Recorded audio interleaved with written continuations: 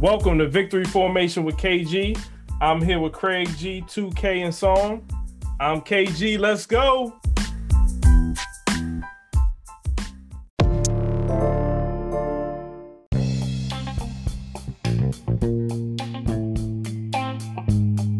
In sports, we got tennis. We got the Australian Open. So in the semis, we had Naomi Osaka versus Serena Williams.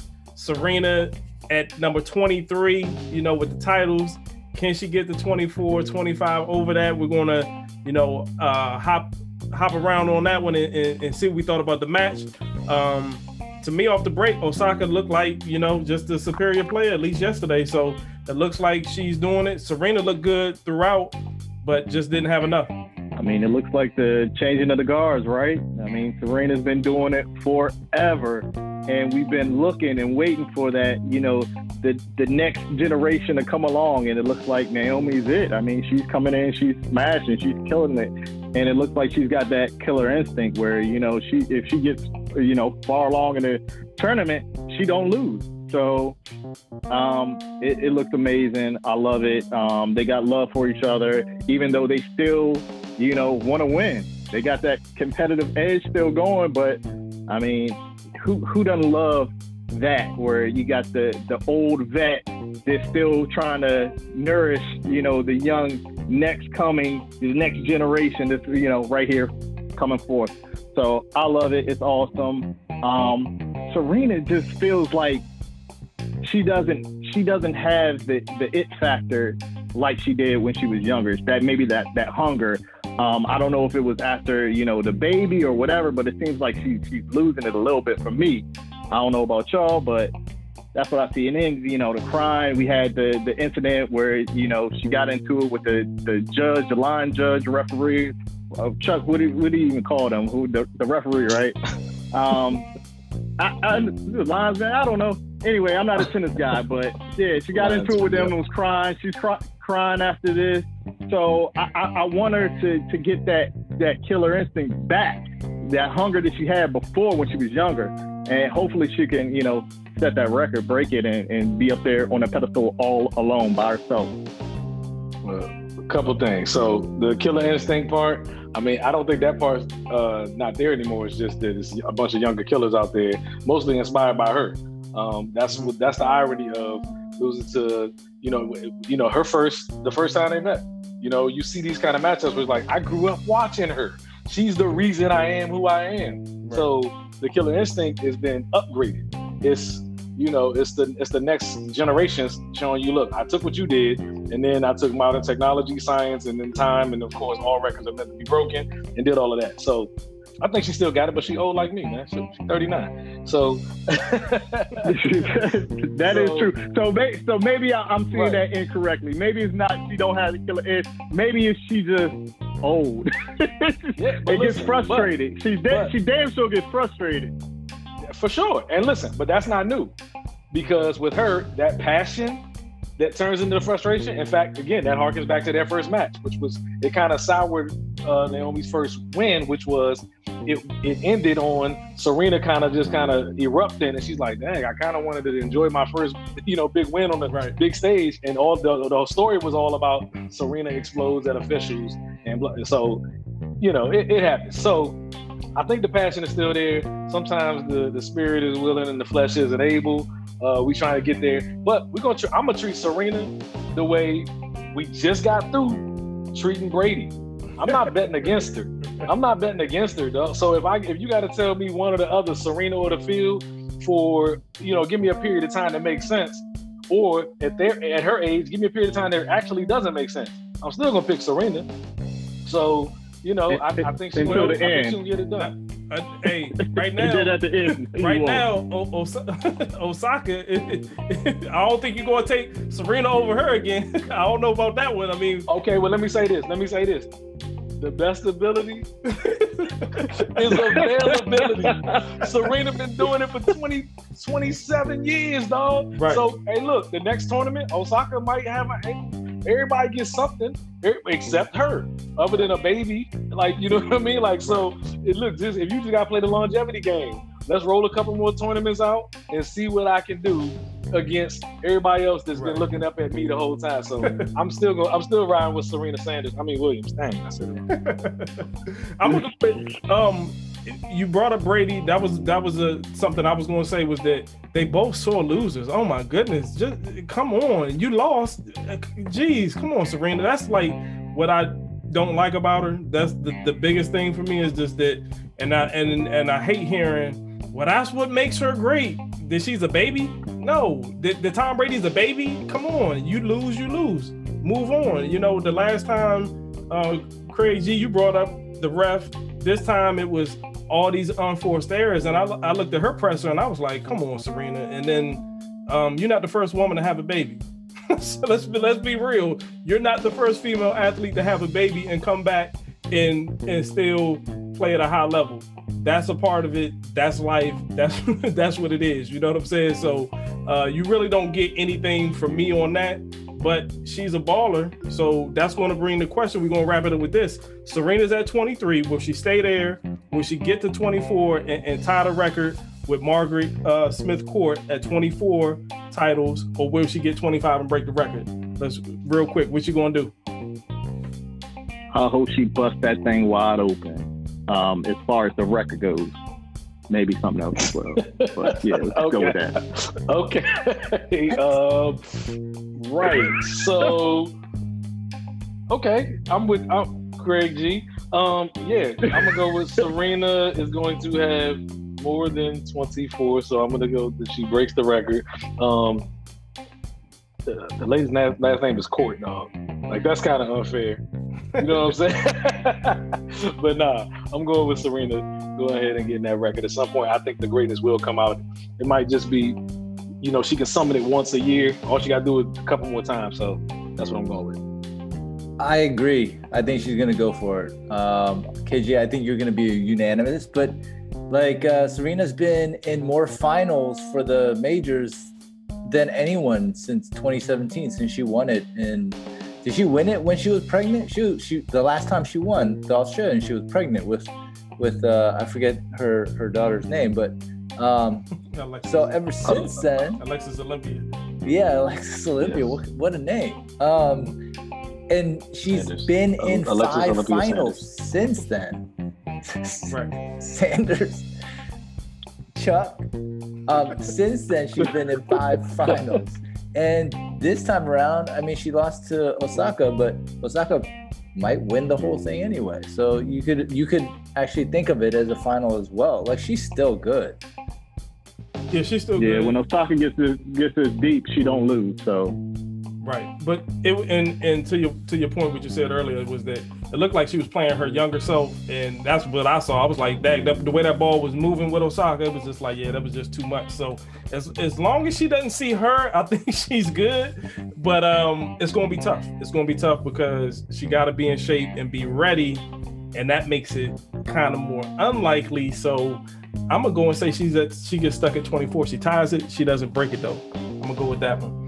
So now we're gonna move on to we're gonna move on. Hold on, real quick. Maybe she gets coached up by some of these other women who also had kids and broke through and came back. Maybe like a Marion Jones, man. Who knows? Get on that juice. Get on some of that special sauce. Right. Hey, but she got enough money to write them checks and they clear, so she be all right. They with all that money, they make her the Serena potion. She's gonna be on the TB12. She'll be on that TB12. Right. Well, so we're gonna go to the NBA. Draymond Green had his presser, had some comments in terms of the player treatment in the NBA. He referenced DeAndre Drummond being notified, coming out to warm up, and then he got pulled back and told he was going to be traded. He referenced James Harden, the fact that he was dogging it, and the fact that he wanted to be traded. Harrison Barnes was in a similar situation. So these were the players that he referenced. So in terms of being on the trading block and what that means, and harkens back, we in Black History Month, the slavery block, the auction block, the slavery. So that part is in there. It's there for everybody. With these comments from Draymond, how do y'all feel? I mean, we talked about this on previous shows where they don't want the players to have the power. Like King James, they don't want it. They hate it. And when the athletes actually see the power they have and actually can use it, I mean, come on now. Yes, Draymond Green said it, and that's what it's about. It's about the power to the players, and that's what they want to, utilize and grow. They always want to treat the players like trash. They always have, and it's disgusting. So with hopefully the players coming together, they'll take it and be able to do what they want to do, and have to check the ownership and say, look, y'all got to treat us right, or else we won't play. Then what y'all got? Y'all can't come out here at 70, 80, however old y'all are. Nobody wants to see y'all play. They come to see us. So we got the power. So hopefully they go with that. I mean, I believe Craig G, a young Sean Carter posited facetiously, I believe, son, do you know what I'm stopping you for? Because I'm young and I'm black and my hat's real low. Do I look like a mind reader, sir? I don't know. They got a problem with the young black dudes having the power. Of course, that's what it is. And again, it's not as obviously, pardon the pun, black and white, but it is in a lot of these instances. A lot of the differences when it comes to money negotiations, it's like, okay, if it's this guy and if it's the labor, like this, again, you can poll the nation. The nation who is largely labor sides with management in this issue. When does labor side with management? Never. Except for the largely labor portion is middle-aged white America, and they're looking at, boy, you get to dribble a basketball for a living, shut up, take your money, do what we tell you to do, and blah, blah, blah. It's not a whole lot to add to that. So I just think that's patently obvious. And Draymond went with the way he took it. I think that it has to be that extreme sometimes to catch people's attention, but the messenger, I don't think in this case should detract from the message. A good message, but I mean, we gotta also look at it from this standpoint where I'm a diverge from y'all is Draymond Green been in the NBA for how long? He is getting paid what he's getting paid. He knows what the system is that he, willingly did what he did to get to that point. So the statement that I saw that he made, I didn't see a remedy for a solution for what's going on. So trades have been on before black players were in the league. That was the thing. A trade was a thing. So that transaction, I don't know how you make that transaction better. Let's also add this. I think the part is the fandom puts you in a thing where you're really you're on the side of the team because you're a fan.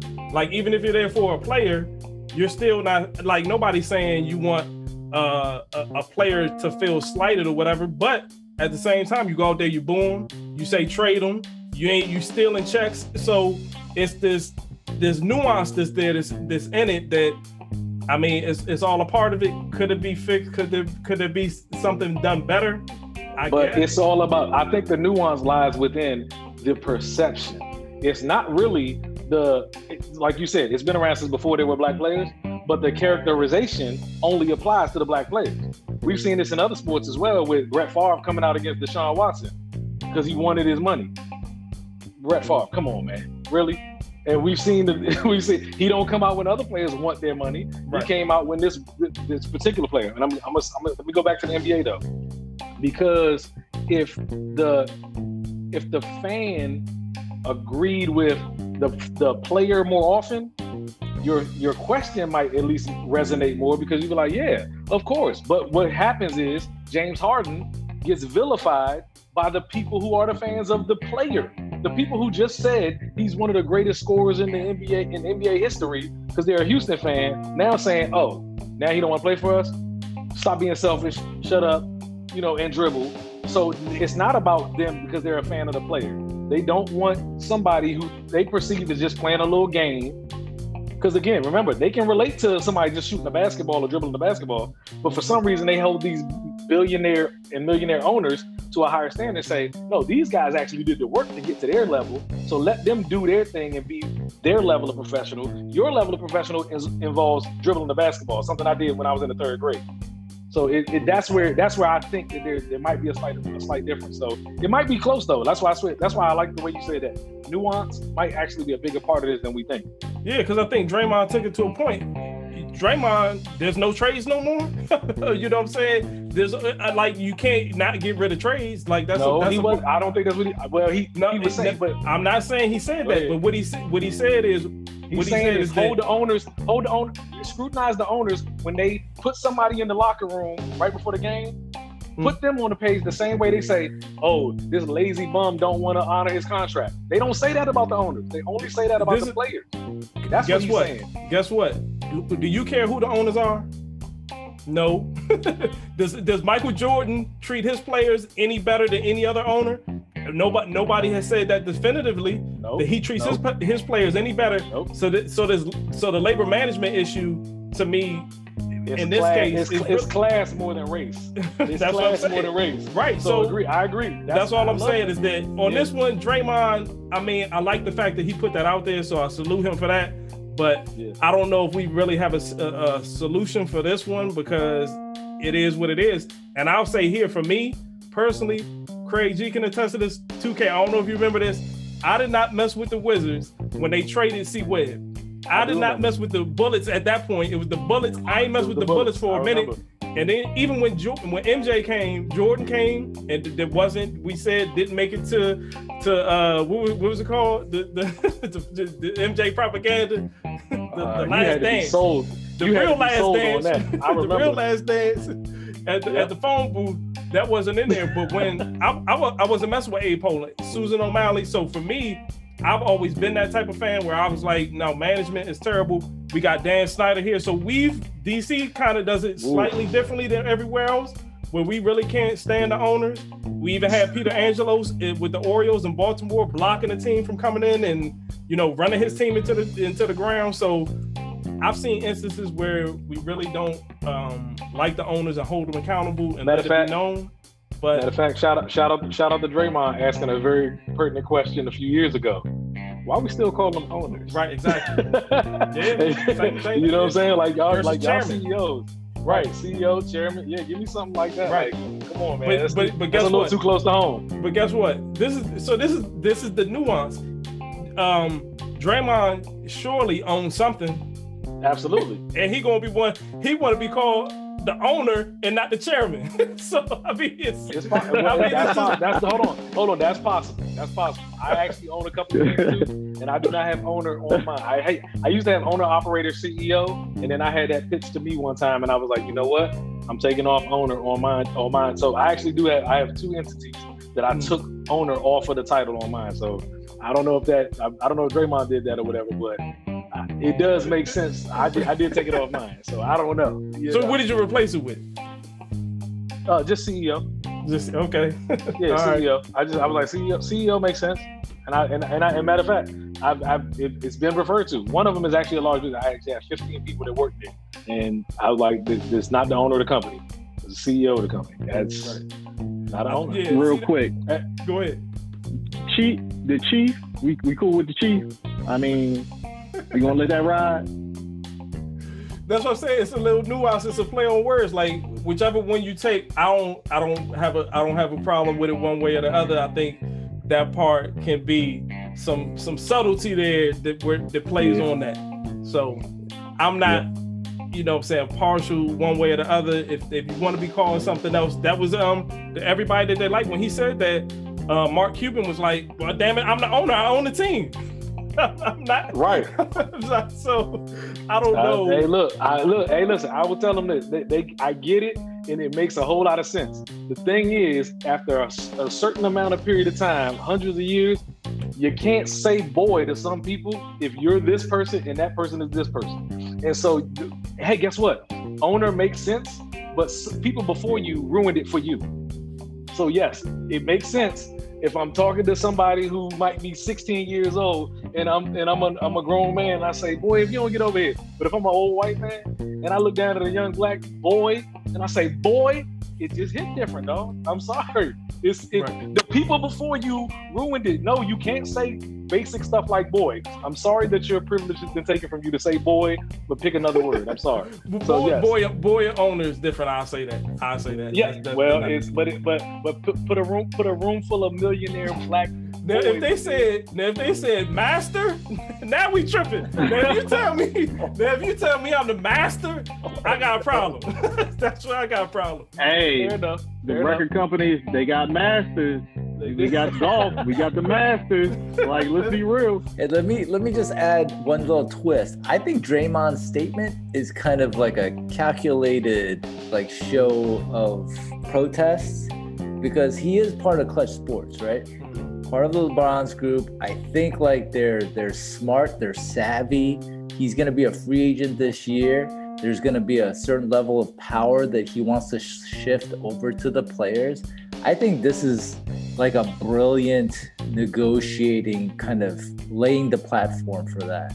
I'm gonna be straight honest. I think it's brilliant. There's something to that. Okay, I didn't see that. That's a nice little touch there. Kurt Flood, by the way, speaking of free agents, first ever free agent. Like, it seemed crazy at the time. Like, come on, man, y'all got a business, y'all got a contract, do what you're supposed to do. But when you realize who got the power, sometimes it changes things. So, and I agree I'm gonna ruminate on that. I agree with KG, man. Owners get a lot of flack. Like right now, like sports radio hates all the Houston franchises. What are they doing?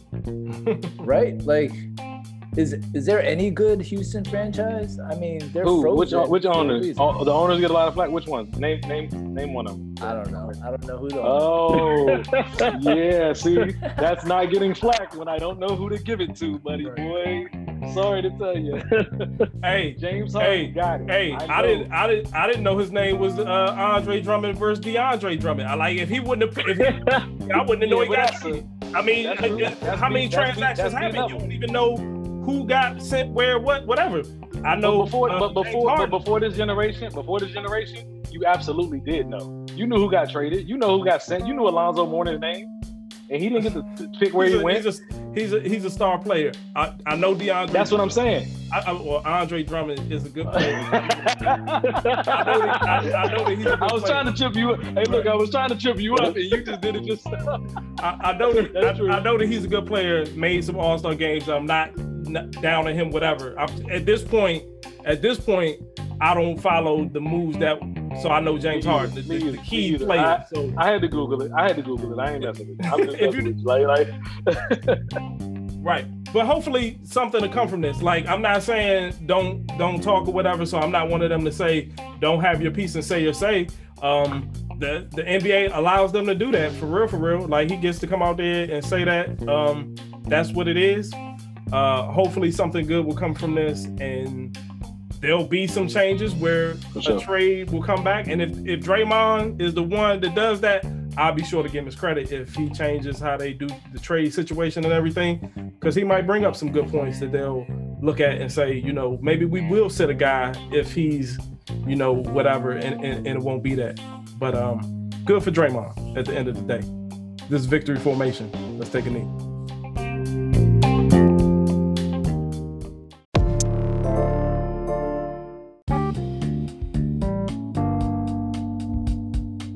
And in current events, the winter storm is wreaking havoc across the country. We have at least 30 people dead due to frigid temperatures caused by that. And we also had vast power outages, about 3 million people in Texas. So pretty much just across the country, a polar vortex is what they're calling it. And we got climate change. We got global warming. I mean, just the unpredictable and serious storms, right? This is what they say is going to happen. So it looks like it's playing out. And then with these power outages, we got the government and some of the decisions that were made is the reason why they actually have those outages.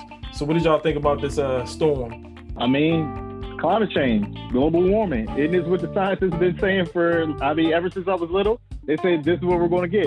Extreme storms, extreme weather, and this is what we're having through the South and the Midwest. Extreme storms. I mean, it looks like a freaking ice rink in Texas. What the hell's going on, man? It's crazy.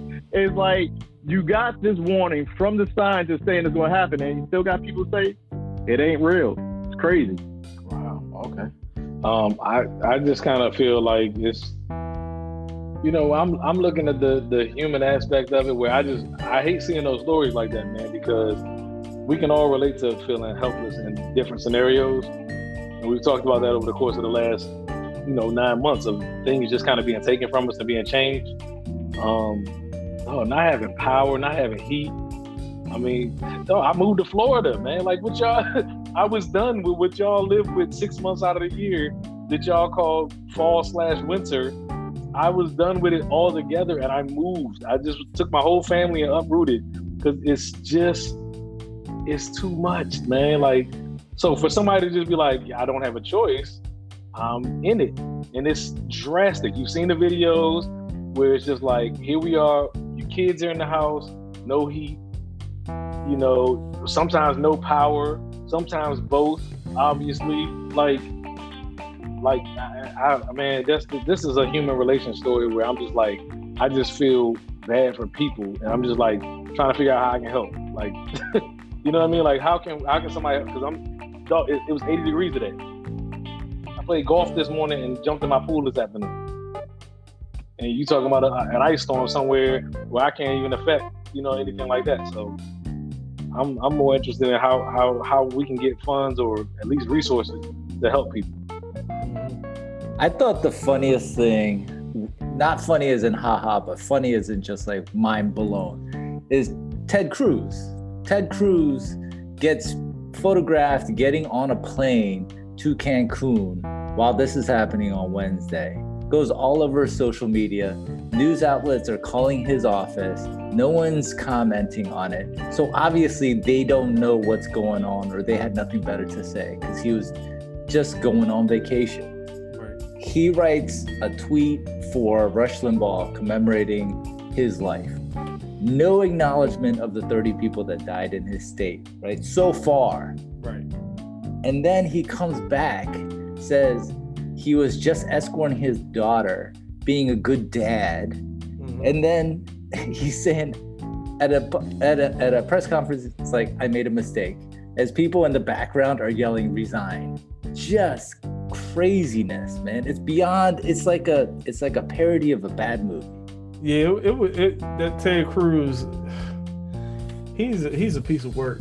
He's a piece of work. And this was also what I was getting at with the government, is what I was reading was that they put out that 10% of the power is supplied by, renewable energy. So they, oil and gas industry in Texas obviously is big money or whatever, right? So with that, they wanted to put this out there, and then it was like, no, hold up, that's only 10%. 10% is not enough. Then they said they went to the blackouts. The power company did that, and they said if they didn't do it, if you believe them, if they didn't do it the way that they did it strategically, it would have been worse. I don't know. I believe you on that. But the other part was that they're not connected to the rest of the infrastructure in the whole country, because the Republic of Texas wanting to be their own entity. And this is the part of selfishness for me with that, just what you get with Republicans. And I know everybody in Texas is not a Republican, whatever, but these are just the isolationists and that whole mentality of we're big, we're bad, we're Texas, we can take care of ourselves. Well, can you really? When everything is good, you can, but it really takes a natural disaster and things of this nature for people to figure it out. But yes, if back in, I think they said 50, 60 years ago, if they would have connected, and they should do it now, because obviously they would have been able to draw power from other parts of the country that don't need it. If Florida doesn't need it as much, they could have shifted it over that way or whatever and done that. But they decided to be, oh, we got this, we don't need it. We're Texas. Nah, you can't do that. Hey, they got them guns down there to save them, man. What you talking about? Right. And gators. I actually watched a video today where a guy was praising the American alligator. I mean, look, the resiliency, like the symbolism was awesome, but I was just like, that's why are we doing this? Right.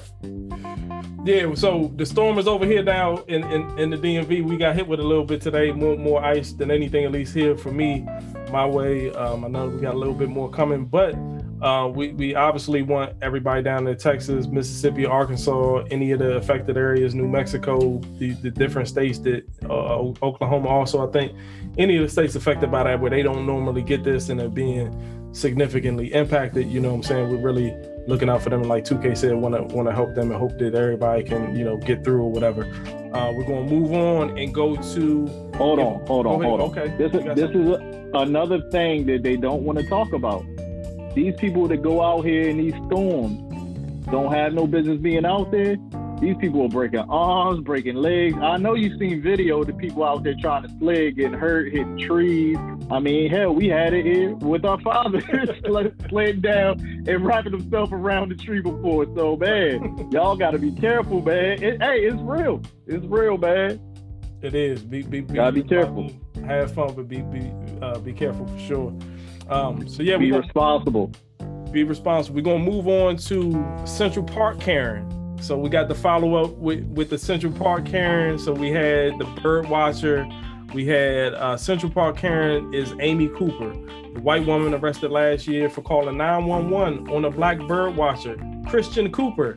No relation that we know of, but the two Coopers. So Amy calls on Christian in Central Park and threatens, to sick the police on him, which she was wanting to do. She ended up losing her job, but the case ended up getting thrown out due to her diversionary program where she got some counseling, and they said that she really felt like, she understood her actions and how wrong they were. So we'll see what happens, but we're not surprised, that this is the way it turned out. This is how it always is. White supremacy will not, go after white supremacy. It just won't happen. Like, they get let off the hook time and time again, no matter how blatant it is that they're getting caught. It's like, yo, that you can't do that. And guess what? They say, oh no, they didn't understand. They understand it now. Let them go on their way. Like, I'm tired of it, man. It's not until we actually hold them accountable will we get changed. So with Karen getting let off the hook, guess what? More Karens are going to be born from that. So just know that. Disgusting. Tired of it. Yeah, Craig G. I think you actually recalling something from our family group chat where it's just like, white supremacy is not going to punish white supremacy, for being white supremacists. So obviously, this is not something that shocks any of us. I didn't look at my phone and say, oh my God, what do you mean? It's not one of those things. The thing is, we're looking for progress and growth in a lot of these areas. The people who have been through it so many times are looking for, like, I'm tired of waiting for progress and growth. Again, we've actually had this conversation about a couple of other different incidents. We talked about George Floyd, where he was saying, well, where's the progress? How is there progress if the same thing that happened 60 years ago just happened this morning? You have a pretty good idea that there's going to be no punishment for it. The one thing I saw Nevada legislators kind of put, like, they said you can call it the Central Park Karen law, that they're going to allow lawsuits to be filed, which is not really new, but what they, right, exactly, right. You can obviously file a lawsuit against somebody who makes a false claim against you, but you sue anybody, yeah. Exactly. You can sue anybody for anything. But this one, they specifically said against somebody who makes a claim like this against you, now you can sue them, which doesn't actually address the issue, which is we're talking about the value of life. And a lawsuit is not a value of life equation. Fortunately, this young man lived, and right. He apparently thought that everything was okay and she should have been okay and didn't feel like pressing charges or anything. But what if it's not him? What if it's me and I'm looking the way I'm right now with a black t-shirt on and a black do-rag, just trying to do a little quick workout in my neighborhood, and I get falsely accused? My false accusation might not end in a peaceful conversation because I'm not a bird watcher. I'm a strong, muscular-ish looking black dude who might be perceived as a threat.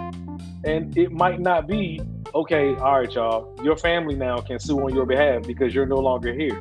That's the bigger picture is not, you know, a lawsuit or who won and who lost. It's you clearly still don't care about the person who's being persecuted. You just feel like protecting the accuser every single time, not the accused. Yeah, here's the another slight variation difference is that the reality is that what the punishment received is actually probably warranted. It probably is what it should be. You know what I'm saying? If you by a first time offender, whatever, that's probably what it should be. I mean, Christian Cooper is probably right. But to your point, the part that I've struggled with was the fact that, nah, dude, when you got to press the issue now, because if you don't do it, the next time you won't be able to press the issue. So it's that, you know what I'm saying, the yin and yang and the in-between where, you know, you really just got to be forceful with it. So I think it was a missed opportunity on Cooper's part, Christian Cooper. And right. Hopefully, Amy, I mean, we said it before, the biggest thing for most people was, damn, she grabbed that damn dog up. You know what I'm saying? He was like, oh my God, how dare she? I can't believe that. You know, I can't believe it. She yoked the dog up. Right. The dog was mishandled and mistreated. So that was Christian Cooper's thing was she lost her job. They took her dog away. I'm here. Part of his was he's Harvard educated, and the way that he looked at it was probably a little too scholarly, where he should have looked at it a little down, you know, at the lowest level for him to understand it. You know what I'm saying? And just say, hey, she called the police on you. If that was your mom, who might be, you know what I'm saying, Amy Cooper, or, you know, a black woman, how would she get treated? You know what I'm saying? If she called on a white dude that was doing that, you know what I'm saying? If the roles were reversed and that's your mom out there, your sister, how would they treat, you know what I'm saying, the other Cooper in your life? You know, they probably wouldn't have got off with that, even though they probably should have got the same things also. You know, first time offender, all right, do this, get some counseling. No, a bird watcher, like the most passive. He's not even, he ain't a bird hunter. He's not a bird keeper. He's watching birds, dog. No, but the story was, I remember. He's not a small dude from what I remember. He came up to her, he approached her because she was out of line. He's always there because he's an avid bird watcher, and the dog was not where it was supposed to be. And he checked. Yeah, it wasn't on a leash. She had to leash the dog. And he pulled out a dog biscuit. He offered, that's what they said. He offered the dog a dog biscuit, and she said, don't you dare. Don't you dare give him no Scooby snack. You cannot be an avid bird watcher and treat my canine friend, my loved one, with respect and love and admiration. I'm gonna call the police on you. Don't you dare. Like that. I mean, I'm glad that we actually are able to find levity in these situations, because we do know that, again, we're laughing at this one because of the way it ended, but it literally could have gone the exact opposite direction just based on who answered the call. Right. Just based on who showed up. Yeah. And the person who was guess there. what? And the person he who wasn't there. there. I'm trying to, yeah. And so that was the thing. So the Harvard education came in, get my ass the hell up out of here. I was bird watching. So I'm gonna hightail it and get the hell up out of this joint. Get your ass about the thing. Listen, I know a dude, I'm telling you, it's in Miami. It's a Miami story. I never forget it. He tells me this story about every 6 months. That's why I can't forget it. You know, I'm getting older. He won't let me. He said, man, I was walking out of the grocery store. There was a CVS right to my right, and I saw a dude laying in the alley in between the grocery store and the CVS. He said, I was about to call the police, and I thought, what are the police gonna think when they show up and see it's a guy I play football with? He said, look, I'm 250 pounds, and I'm standing over a body, and it's a white dude. I thought the guy was dead, but I couldn't get close enough to find out. He said, well, all I could think is, what are the police gonna think when they show up and I'm here, standing over top of the body? Do I get the benefit of the doubt or not? It's that part of it where it's like, hey, if you're a bird watcher, hey man, flip a coin, you know, and nobody's recording, Hopefully you get off, you know what I'm saying? But sometimes in Orlando, I got a story right here where a dude was quote unquote committed suicide 3 months ago with all his teeth pulled out and hung in a tree in Orlando. Wow. Like, no, dog, he was probably peaceful as well, but we don't know his story. He just committed suicide by pulling all his teeth out and hanging himself in Orlando. Like, that's the part where it's like, damn, Karen, like, we Coopers, we both Coops. Like, do we not bleed? You know what I'm saying? Bleed red. Like, come on, let us in. Like, we together. But man, we have to find a levity. Like I said, because otherwise it'll be a bleak existence. I think that every time we walk out of the house, we're a target.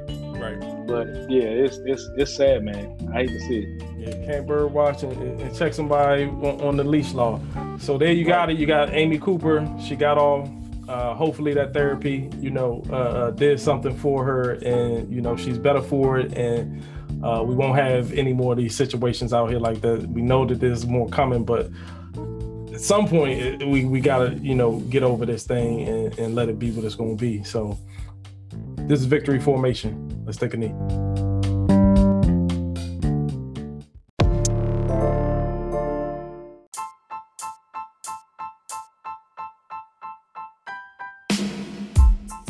And in hip hop, Biggie, I Got a Story to Tell. That's the new documentary dropping on March 1st for B.I.G. So we got a more intimate version of a doc with B.I.G. A lot of the big story has been told, as we know. This one is from what I saw and read, stamp of approval from Mama Wallace. She's heavily in it, and has his friends and people that she still keeps in contact with, from what I'm can understand from it. So another story for Big. I'm all for it. So I can't wait. I'm down. Sign me up. Let's get it going. Man, Bart Scott, huh?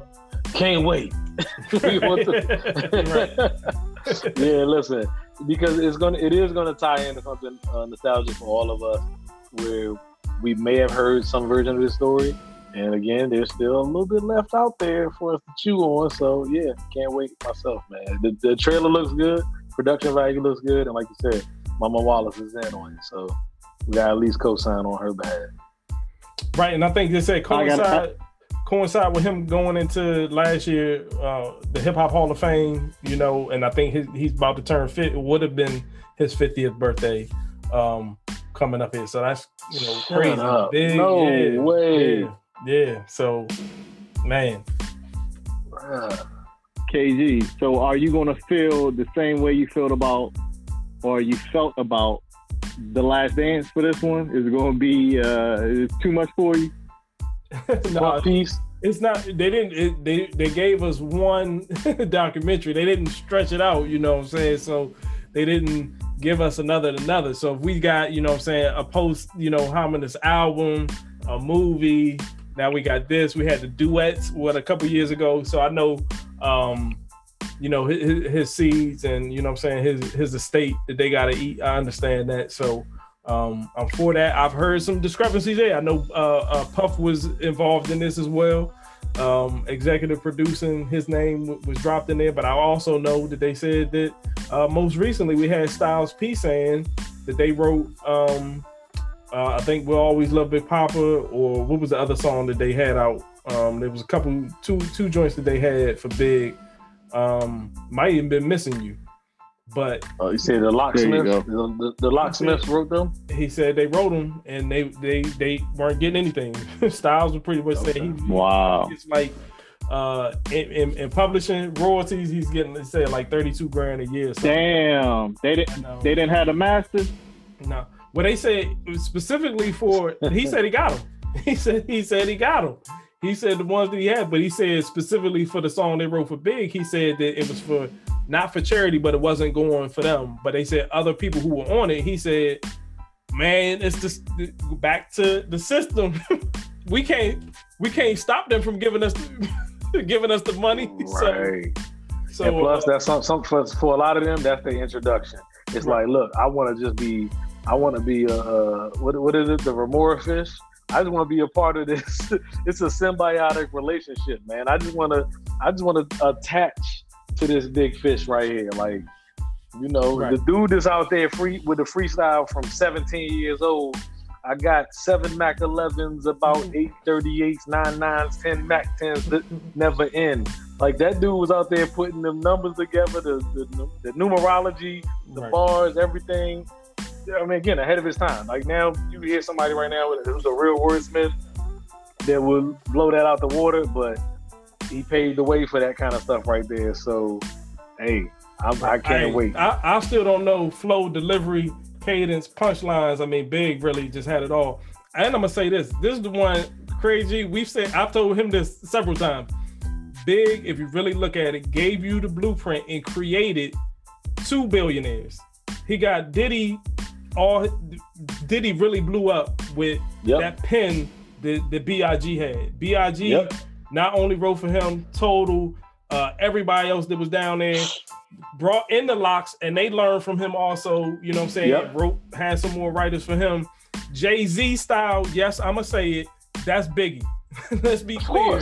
Let's be whoa. Let's be clear. Jay's jacket. Your favorite rapper. All he's doing is following the blueprint that B.I.G. laid out for him. B.I.G. laid it out for him. And he said and by the way, he doesn't actually deny that. He actually he said that on several occasions. But I mean, when people want to compare, it's crazy. Actually, we didn't even talk about this. It's wild. I was driving the other day. I had like a 4-hour drive, and then I had a little flight or whatever. You know what I'm saying? I actually listened to Blueprint 1 and 2. Mm-hmm. And he actually referenced those joints and points it out. And that's where the whole takeover came in with Nas. When he was like, look, man, I'm just giving credit to my dude by pointing his lines out or whatever. But you're right. He absolutely gives credit where credit is due in those right. those he lines. did it, but then you got the nerve to say that you better than Big. Come on now. You can't. That's another. He did. That's another thing with the even in the GOAT conversation is like the original versus the at some point you gotta feel yourself. Or even somebody after that, because he's also took a piece from Big L also. There's some of his lines that literally came out of his mouth. Came out of his fat lips. They came out. Yeah. Came out his fat lips. Not to make it about him, because I do like Jay. Jay is nice. Yeah, Jay is nice, but there's no denying that B.I.G. laid the blueprint and 2 billionaires. So the question would be, would it be 3 or would it be, where would Big, you know what I'm saying? That's the part that we don't get to see. Where would Big have been, you know, had he still been here with us, because we know that that flow was phenomenal. So can't wait to see that, you know what I'm saying? So I got a story to tell, dropping Netflix on March 1st. We're going to get into Judas and the Messiah. You got the movie, you got the soundtrack inspired by the movie. I saw both of them. So you really got Judas and the Messiah. So you got Judas being William O'Neill, the FBI agent, that pretty much the COINTEL program with Hoover's FBI and how they took down the Black Panthers. And you had Fred Hampton, you know, 21 years old. It's still, to think that man was that, you know, dynamic and just that leadership at 21 is still, when I hear him, it's just like, it's hard for me to believe that he could just be that seasoned and that mature at that age. So just telling her that story, and they did a good job. It didn't really give too much that you didn't already know, but it was, you know what I'm saying, in a film version, and they did a good job. I mean, this is a story that we don't talk about enough, in my opinion. The Black Panthers, everything that they did was amazing. I mean, the FBI, of course, you know, the white supremacy came in our society we live in, you can't have the Black unity and all this. But everything that they did was, I mean, amazing. And then we had Daniel Kaluuya and Lakeith Stanfield. I mean, 2 amazing actors in this. So I haven't seen it yet, but I'm looking forward to it, and I wish there were more pieces on the Black Panthers. Well, I'm gonna let my family speak on it before I get in. I haven't seen it. I'm going to get in there again. My dad, Black Panther, and actually introduced us to the fruits of Islam at an early age. So I've actually seen a couple of different stories from a couple of different perspectives. What I love about it is, man, I was just telling somebody 2 weeks ago that every bit of history that I saw that was from Hollywood or high school or elementary school or middle school, whatever video I saw, didn't actually have representation. And now we got it. Because I saw ancient Egypt represented a certain way, ancient Greece represented a certain way, and then early America only represented a certain way. And I'm like, man, did we exist or do we exist? I'm looking down at my skin, looking at the person on the screen saying, maybe there's no, how did I get here if all of the people there were all those people? So what I do appreciate more than anything is there's representation, and it doesn't have to be biased one way or the other, because I never want to get to the point where I'm so biased against what I grew up with that I just can only see the other side of it. Yeah, it really feels good to look at the screen and be like, you know what?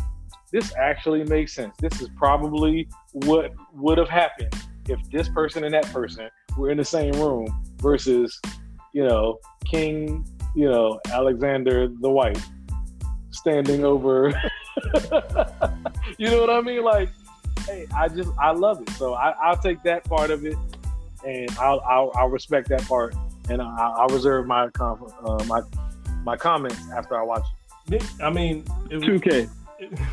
Real quick, did you get I guess the real knowledge, the first-hand knowledge from your father? I mean, I know he was a photographer. I know he had cameras.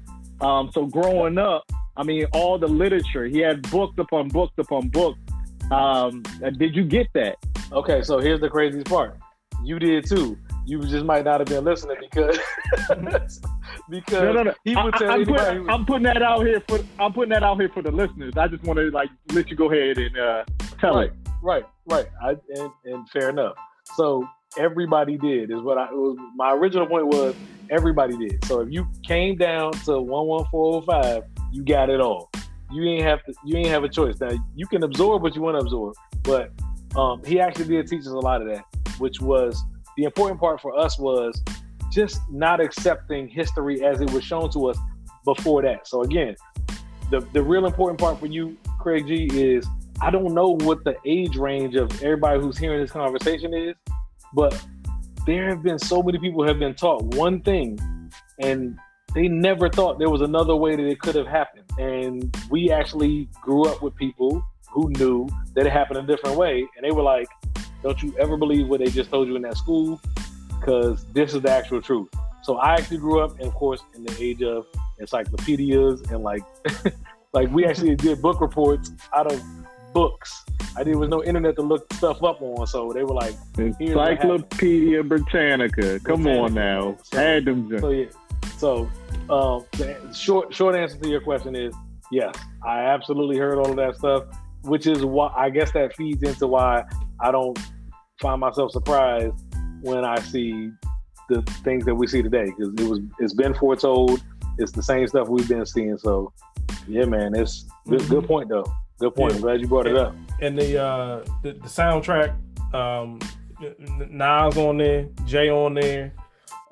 You got some Young Bucks on there. So good. You got also with the movie, you got I think executive produced by Ryan Coogler. He's in there. So it was well done. And it's, again, if y'all can't follow it, I know y'all know it, but it is Black History Month, and guess what?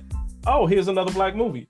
So we had Black Panther in that same thing. So lately, that's what we've been seeing the last few years, is that they're going to drop, you know what I'm saying, some good riveting pieces coming out, in February, and even Black Panther created a new window. Like, February was not a window for you to drop. That's a summer movie, right? You drop your blockbuster. If it's Black Panther, we're going to drop this thing in February, and now they created a whole new lane here, and now we're getting, some stories that we might not have heard delivered to us in a good way in February. So it can only strengthen you. Black excellence is really what we're talking about with this. And it was just sickening to see. Also on Netflix, what was that, last year, maybe a year and a half, they had Who Killed Malcolm X. I don't know if y'all saw that one. And that was crazy too, because it was almost damn near literally the same thing, where they had in this case with Fred Hampton, William O'Neill, Bill O'Neill, ended up being his security director, detail essentially, who infiltrated, and it was like he was literally right there next door security, drawing up the map for the apartment, how everything was laid out. And I'll be damned if that wasn't the same thing with Malcolm, at least from what they said. And they said it was the NYPD had an intelligence unit. KG. I sent that title to my family group chat. Mm-hmm. Who Killed Malcolm X? My dad messaged me privately with the answer, dog. Right. Like that's how he was like, come on, man, y'all, you know, because we had kids on the family joint. He was like, you know, you already know. I'm right. Like, okay, right, like that's how. Yeah, if that was what they said, that was like the literally the same thing, but the one from the other one they had with Malcolm, they said that the guy was an informant for NYPD. So just crazy that both of them, you know, went down with that same thing. And the history part is that this is the part for me, Black History Month, that I like, is that you get to learn, go veer off the path, dig a little deeper, you know what I'm saying? Peel the onion back a little more and learn some of these other stories that you don't know about, and you'll learn, and then you'll even see history repeats itself. I didn't make that up. You've heard it before. It's true. And if you know what happened behind you, you know what's coming. So it's like you gotta be prepared. And if you're reading your history and you know your history, you can see the moves that are made. You know what I'm saying? So when Black Lives Matter comes out, they're going to attack you in a certain way. We already know that. We know that they're going to try to get y'all to bump heads and go against each other. They're going to have a letter campaign, a whisper campaign to get y'all off your stuff.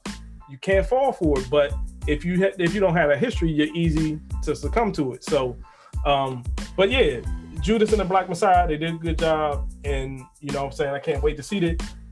Put that put the soundtrack in, you know what I'm saying? That's old school too. I mean, remember we used to rock with soundtracks, you know, so they came with a little something with that.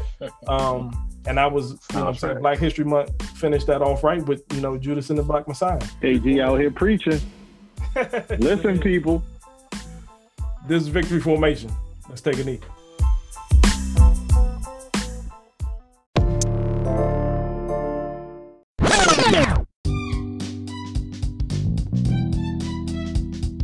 So 2K, everybody still wants to know, did your man get paid? Did he finally get his money for the Trump bet, for Trump losing? He got a promise from the Trump supporter that he will give him his money within 30 days, because he wasn't prepared to pay him because he thought that Trump was still going to win.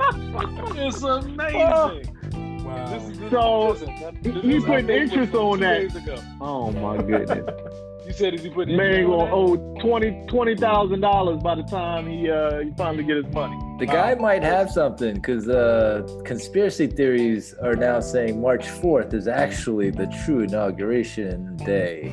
So maybe he'll wait for that day. I think interest is already on that one, because I'm interested. Right. Look, I'm paying attention. Y'all paying attention. Y'all hit me up every week, and I'm like, no, do I get paid? Do I at least get to go? Can I go to lunch? Like, right. I mean, help a brother out. At this point, I don't really know what's happening, but he did. I saw the guy in his face to face. I saw the one guy look at the other guy and say, I will pay you your money. I said, you, sir, are the alpha Trump supporter. You're the evolved human. Because I didn't think that existed. Wow. I didn't think that would ever happen, but That's what he So said. we got a promise now. We got a promise. Promissory note. Okay. We got a promise. A promise. So Sounds like a Trumpster. Trump still promised the people up in New York that he's gonna pay them too for all the work they done for him. right, and they ain't got nothing to show. I forgot what Osaka that she had. You know, she was Kobe was a mentor, so she was out there at the presser with the Kobe warm up on. So salute to her, and you know what I'm saying, she's now one of the favorites. So we following her. Tennis is a sport for me where I really like the women's game, and then it was following, you know what I'm saying, the Williams girls, and now we got Osaka, somebody else to follow out there. So salute to her. Very nice, very nice. Also, one more thing. I see, I know the listeners can't see this. 2K is looking very slender and svelte now. So what's going on there? You on the regime, the TB12, the CG81? What you got going on there, man? I don't know if I'm on the CG81 because I heard you gave up alcohol as a part of your your regime. I did not do that. But I got a couple of shakes and all that. I'm getting down there, brother. The weight's not as important as the size for me. I'm a portly fella. I'm stocky, as they say. I ain't but 5'6" on a good day. You got to catch me in the morning at 5'6". In the afternoon, I'm 5'5.5". So it makes a difference. I'm out here wearing all these. I play golf a lot, so you wear these long Tiger Woods golf pants. They don't look the same when you're short, man. You just look like long. You got all legs, no torso. It's just it's awkward, man. So I figured I would lose a couple lbs, take a couple notches off the belt, man. So I appreciate you pointing it out. I hate you calling me out at this short notice like that, but hey, it does feel good. I mean, it does feel good though. I seen the picture in the text. There you go, 21 pounds. That's amazing. I seen you the text. I seen the picture. Now I see you on video right now. Oh man. Looks great. Good job. Yeah, man. Gotta you know what I'm saying, keep your body right, do that. So salute. We got the next generation to live for. They don't want us to be gone. There you go. They want us to stick around a bit. Mm-hmm. There you go.